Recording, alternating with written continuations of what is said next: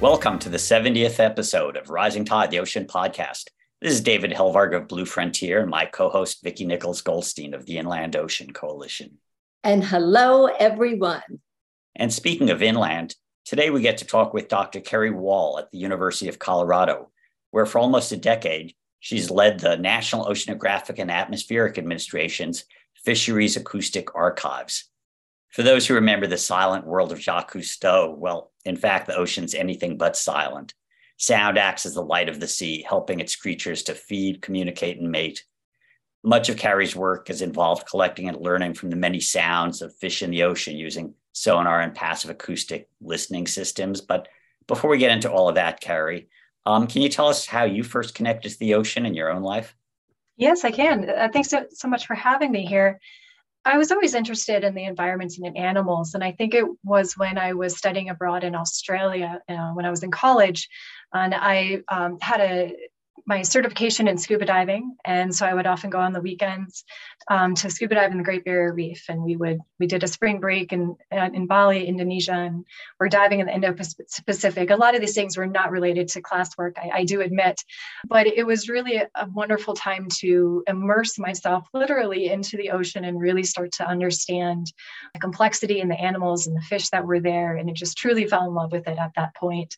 And from then on, my course was kind of set, and further graduate work was solely focused on marine science and oceanography. And you describe your field as using sound to see critters in the ocean. Were you thinking about that when you were back a young gal in college and swimming around going under? I don't think so, but one of the things that kept with me throughout graduate school was scuba diving, and just being there and you see all the fish. And so we are very visual creatures, and we use sound a bit as well, but because of the environment where we lived, our vision is kind of the most effective for long distance communication, or at least sensing of your environment. In the ocean, it's vastly different. We do get to wear these goggles, but turbidity and having cloudy water really affects how far we can see. And it's the same for organisms that live in those environments as well. And so they rely on their hearing a lot more. And when you are put in that type of environment, you do yourself start to need to use your ears a bit more to understand what's going on. You hear boats above you. You want to make sure you're not going up on a boat, or it's pretty intense when there's vessels around you. And if you slow your breathing when you're on scuba diving and you have your tank on and you're breathing, it's pretty noisy. And so you would often just want to stop breathing so you can hear what's going on. And if you do that, and you're especially on a coral reef, you can hear snapping shrimp. And it sounds like Rice Krispies in a bowl that you just added milk to. And that to me is just the most fascinating thing, is that, right, exactly just said it, it's not a silent ocean at all. And it's just fascinating to be there in that kind of space to really experience it. And then I was certainly lucky enough to be able to take this type of passion, turn it into PhD research where I studied fish sound production, and then into the position that I have now that continues on and understanding sounds of our ocean. And they're amazing. I mean, I've done the same diving. You stop breathing and you listen, and especially around big parrotfish, you hear them crunching on the coral, and they eat the algae and coral and poot sand, and that's where our white sand beaches come from. You hear the sounds of whales occasionally, or the clicking of dolphins. And I mean, there's really so much sound in the ocean. I guess that's what you do, is you try and categorize and collect them. Yeah, that's exactly it. And, there's a lot of people who specialize in one critter or the other.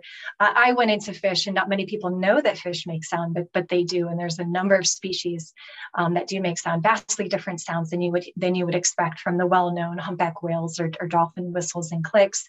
And then, of course, you have the people who study this fantastic charismatic megafauna, or whales and dolphins. And so you kind of really start to understand a specific component of sound contributions to that ocean. Or it might be that you're interested in understanding the impacts of anthropogenic noise from vessels or from seismic activity. And then, once you start to learn about one of those specific parts, it's usually one of them that calls you into understanding that research and getting into it. But it's all connected and they're all overlapping. And so it's really fascinating to start to see these pieces come together. It is like a symphony. You have I just went in there to study fish and I just wanted to look at red grouper and quickly realized there was far more than red grouper producing sound, including species that we had no idea what species was making that sound, but it was a really interesting sound that we documented. So you're right. People really don't think about fish making noise to communicate. So when they're making this noise, what are they communicating and who are they communicating with and to? Oh, and what are they sounding like? I'll do a couple of fish sounds for you, and then I'll answer Vicky's question. So there's a couple of my favorite species. There's two of them. There's red grouper, and then there's toadfish. A couple subspecies of toadfish, but they all sound kind of the same. So red grouper, they make low frequency sounds, this low pitch, because of the way that they make their sounds. It's used through the use of a swim bladder. It's this air bubble in their body, and they contract muscles around it. And basically, they create their own personal drum. And there's other species that use bones. They kind of click bones together, sort of a clicking sound. But the tonal sounds come from these sonic muscles being stretched across the swim bladder. And so red grouper sounds like this. Pretty interesting, right? And like they ate too much. Yeah. And then there's the boat whistle call for a toadfish, which really kind of sounds like a boat whistle. It goes, maybe my frequencies aren't quite right. I'm a little bit rusty. Here in the Bay Area, for years, people were thinking there was like underground electrical cables humming. And what was that sort of had that electric hum constant sound? There are so many fantastic stories about earth-shattering things happening in our bays, and it turns out it's just fish making sounds. So there's a species called black drum, and the sound that these black drum are making was so loud in the canals of Florida, and the sound was emanating up from the toilets in these houses. That people are complaining about sounds that they were coming up from the toilets in their houses. What could possibly be making this sound? And it turns out it was in fact black drum and red drum, just really, really low frequency sounds they make all the time. There's also midshipmen as a type of fish, and they're well known, going back to Aristotle times. They just produce sound and it just goes all night long. And if you're on a metal fishing boat, as they were back in the day, it just resonates off of this metal fishing boat. And it's just this cacophony of sound, and it just won't stop all night long. And so there's some very characteristic things that fish do when they make sounds. And one of them is largely they produce them at night, and they can do it for a long period of time. It's called chorusing, and they all kind of get together. So to answer Vicky's question that she asked, who's making the sound and why? A lot of it has to do with interaction with their own species. So let's say it could be a male, and he's territorial, and he sees another male coming into his area, and he says, "Hey, this is mine, get away." And so he'll produce sound to create agnostic behavior against another male. It could be courtship season. And so they're trying to find a mate. And so they're trying to attract a mate by creating sound and getting the females to come mate with them. So those are kind of the two main reasons. The real drivers of any species in the world is protecting your territory and finding a mate. So yeah, we associate sound with marine mammals, but it sounds like there's a cacophony of fish noise out there. There absolutely is. And we're still learning a lot about it and what species are creating those sounds and for what reasons. They're a little bit harder to study when they're down on the seafloor and they don't come up the surface for air. And what's the goal of studying fish sounds? Why do we have a big library of animal sounds? What does that do for us, humanity, for our civilization to understand this? Yeah, there's a couple of really important reasons why studying fish sounds is important. As I mentioned, some fish produce sounds for courtship, which is highly related to their spawning time periods. And if we're going to effectively protect a species and they produce sounds during courtship, you want to know when that exact timing is for the spawning so that you can mitigate impacts from fishing during that time period. The grouper, red groupers is one of them, but there's many other species within this grouper family.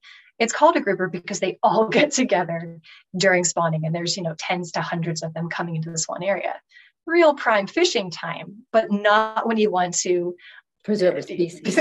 Yes, exactly. They're highly susceptible at this time, and you want to really effectively manage them. And if you can do that through sound, it is a really nice immediate feedback. So they hope the sound production is increasing at this time.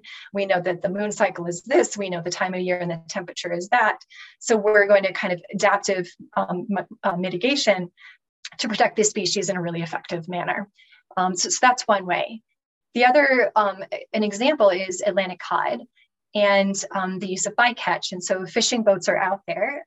They can only collect so much bycatch, so much species that they are not targeting. And you really don't want to collect Atlantic cod when you don't have to. It really affects your ability to go out and be an effective fisherman, as well as, follow the guidelines to protect the species.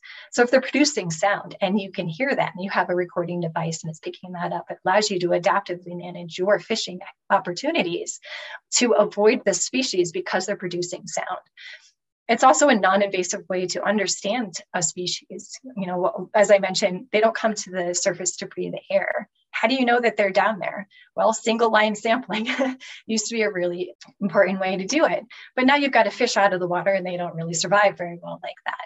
So it's not really helpful to understand what species are down there if you're constantly taking them out of the water to find that out. So you can put down non-invasive monitoring efforts that are provide information during the night when we can't use scuba divers, for example, or video, or it's in very rough waters or rough weather. Again, when boats can't go, when videos aren't effective, and when divers, it's just unsafe. So this is hydrophones, and it's also like ASOC. During the Cold War, the Navy had massive arrays of listening devices listening for Russian submarines. And when the Cold War ended, I guess that became a huge resource for scientists to listen into more sounds of the sea.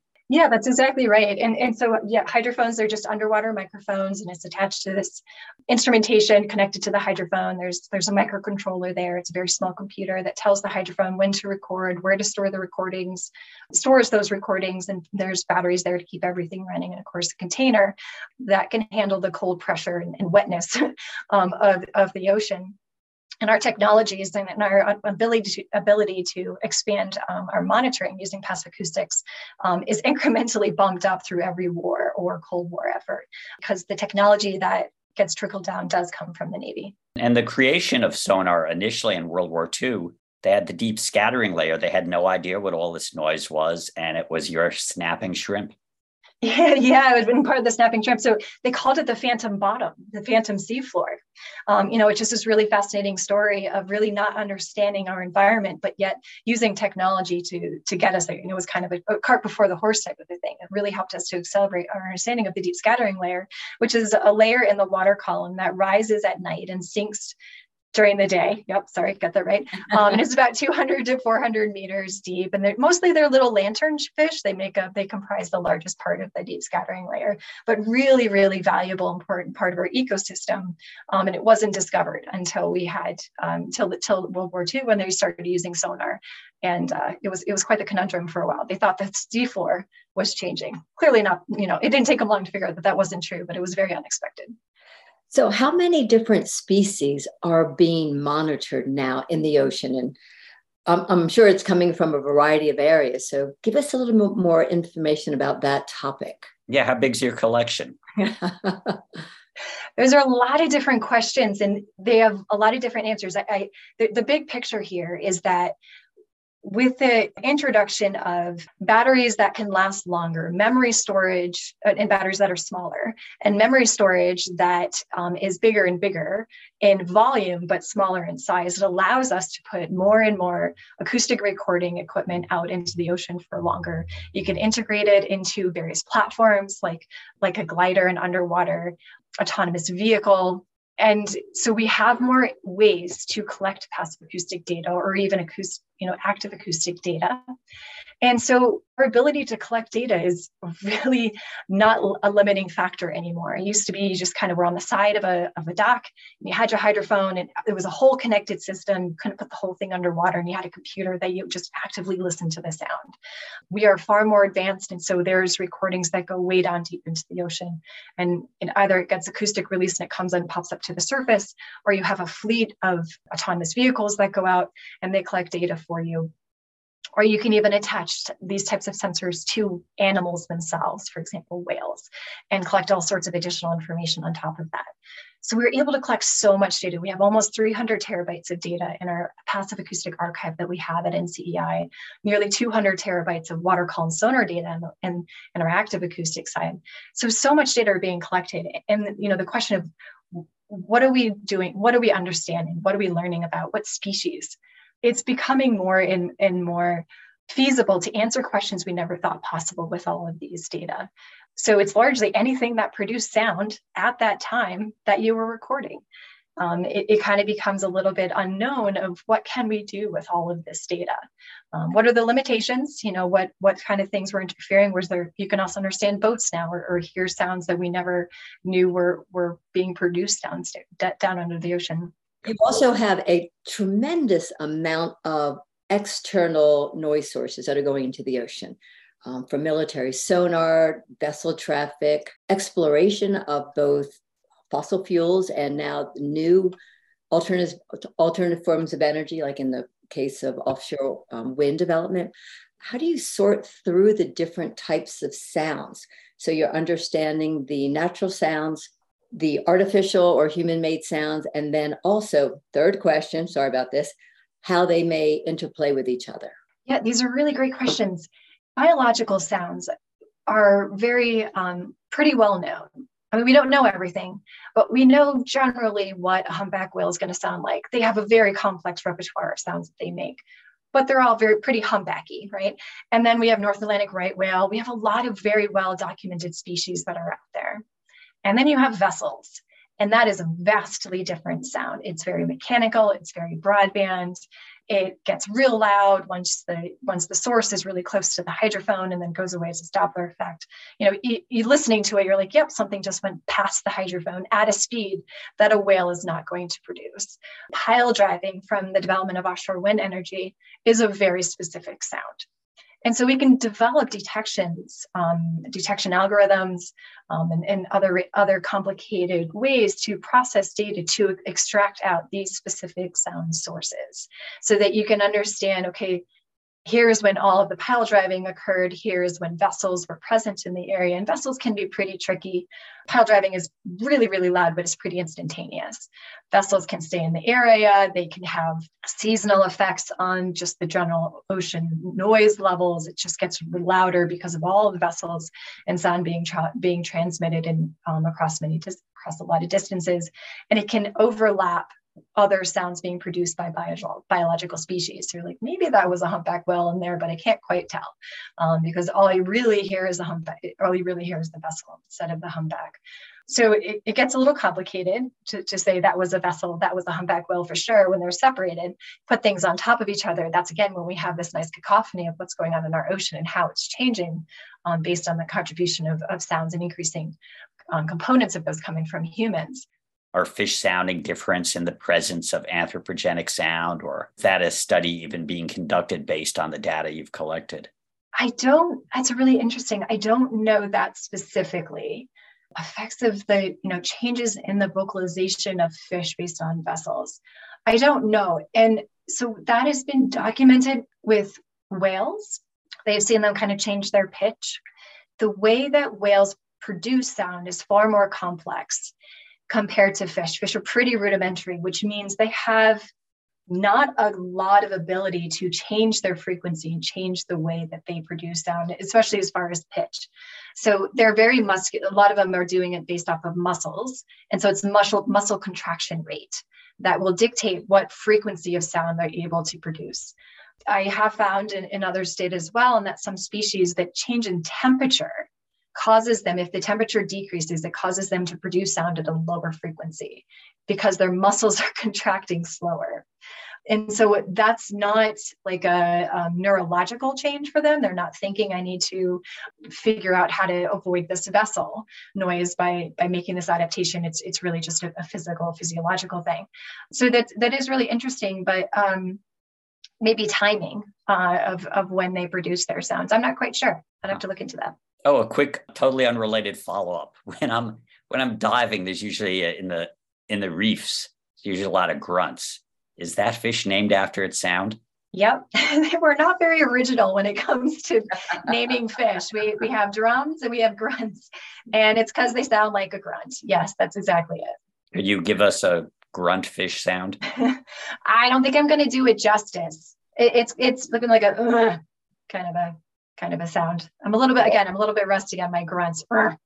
Okay. So, I could mention earlier, we have a lot of activities in the ocean. Are there sections of the ocean that are quiet, or has sound penetrated the entire water body? We try very hard. We, as in the federal government and NOAA, especially the Office of National Marine Sanctuaries, tries very hard to find those critical habitats to protect. And that's when National Marine Sanctuaries are created for a variety of reasons, but mostly it's to protect the species and protect the environment that's there. The Papahanaumokuakea Marine National Monument off of Hawaii is probably one of few remaining fairly, not completely, fairly pristine marine environments. There was a recent monitoring effort that went over 3 years. It's called the NOAA Navy Sanctuary Soundscape Monitoring Project. And that recorded sound for 3 years at 7 national marine sanctuaries and 1 marine national monument, the Papa one being the Marine National Monument. And the analysts looked for vessel sounds at all of these across the 3 year sound period. And they found vessel presence, the noise from vessels, and all 7 of the national marine sanctuaries that they recorded sound of, but the National Marine Monument never really recorded vessel sounds. It was a lot of influence from humpback whales. It's prime humpback whale area out there, but it was just minimal to zero vessel noise out there. So I find that that's great. It is nice to know that we do have parts of our sea that have not been completely dominated by vessel presence, and I do hope that it stays like that. So that's one of the potential ones that remains within the U.S. zone. And that Papahanaumokuakea monument is huge, and it contains 70% of U.S. coral reefs, for example, and lots of endangered or rare species from monk seals to tiger sharks. Sharks make noise? They do not, unless they're just swimming past you. Sanctuaries. I think people who listen to our show know how much we love marine protected areas and support them, and national marine sanctuaries. And I used to work for NOAA in the sanctuaries department.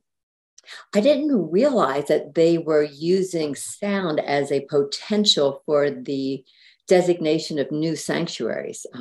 And I think that's such a fascinating idea, because I know we look at the Bentham environment, the natural history, but that's such an interesting concept to think about the soundscape as part of, if you have an area that's quiet, how do you keep it quiet? How do you maintain that natural element to it? So that I'm just inspired to hear that. That's, I think, is really cool to be thinking on that level.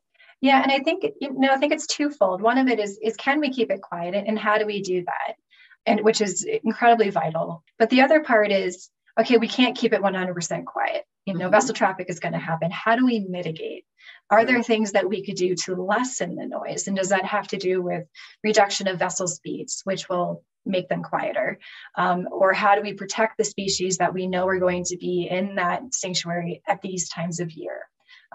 There's a lot of whale species that are highly migratory and reside in sanctuaries during key periods of certain seasons. And so through all of NOAA, there's an ocean noise strategy roadmap that outlines the goals of NOAA's ocean noise strategy, which is and to offer approaches to a more integrated and comprehensive understanding and management of ocean noise and its impacts on protected species and acoustic habitats. And so it's a big component of national marine sanctuaries, and it is echoed throughout many monitoring efforts across NOAA. And before we go, is there anything that you want to share? Because I think this is a new and emerging field, and I'm sure a lot of young people might be thinking, wow, what a cool opportunity. Can you share a few things about how you might get into this area? Sure. It is a very cool and exciting field. I love it with all my heart. And with anybody who knows me knows I can talk a lot about acoustics. And so they often don't ask me because I kind of continue to go on and on, because there's so many interesting aspects of acoustics. And you don't have to love fish, or you don't have to love whales, or you don't have to love dolphins, or you don't have to love vessels, or you can love all of them, any part of it, right? And it has so many impacts on our oceans, from tourism to the seafood industry, to climate change, and so many more. And so I would say get involved with whatever you can that has to do with marine science, and be open to any opportunity that becomes available to you. I did a lot of free internships when I was going through college. I don't recommend the free part of the internship, but these are really fantastic ways to get more and more experience in the marine science realm. So take any opportunity you can to get involved in any sort of research that comes your way, and be open to new opportunities like that. And then just start learning about sound. And do you have any other favorite fish sounds you'd like to share before we wrap up? I think you got them all. There is, I'll share one of the species that we recorded in the Gulf of Mexico. And I still, to this day, I'm not sure what kind of species it was. We never were able to 100% pin it down. But it sounds like this. And so it's the sound that has this frequency modulation. And it's very unusual to have a fish do that. And when you get, I don't know how many, because they're underwater and I can't see them, let's say 10 of them together, and they make this sound at night, all night long, it kind of sounds like cows mooing in a field. Or, it's like this tuba sound, or it's also been kind of called like a jet ski sound. And it's just fascinating that there's something down there under the water producing this mooing jet ski tuba sound for hours on end in the ocean, and we never knew that was going on. Well, we might have to dig into your library to enhance our show so we can share some of these sounds.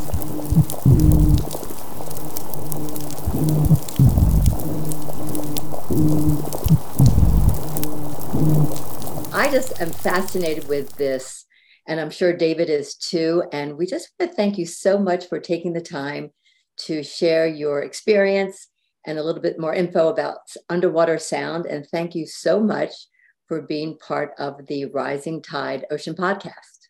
Thank you, David. Thank you, Vicki. I appreciate the opportunity. It's been a pleasure. Rising Tide is a production of Blue Frontier, co-hosted by David Helberg and myself, Vicki Nichols Goldstein, with support from Natasha Benjamin and Ellie Kurla. Rising Tide's editing services and technical support is provided by Studio Cape May. The theme song is written and performed by Ethan Kenbarg. You can find Rising Tide, the Ocean Podcast, at bluefront.org, or download it from Apple, Google, Spotify, or wherever you get your favorite podcasts. Off in the salty ocean, off where the waves roll free, the sparkling water rises, then crashes to the sea. Out amongst the breakers, you'll have no need to fear. It's true, it's the Blue Frontier.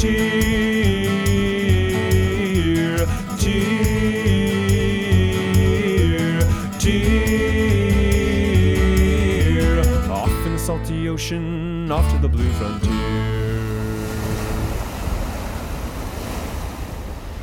Sparky, come here, buddy. Sparky! There you are. Good boy, Sparky.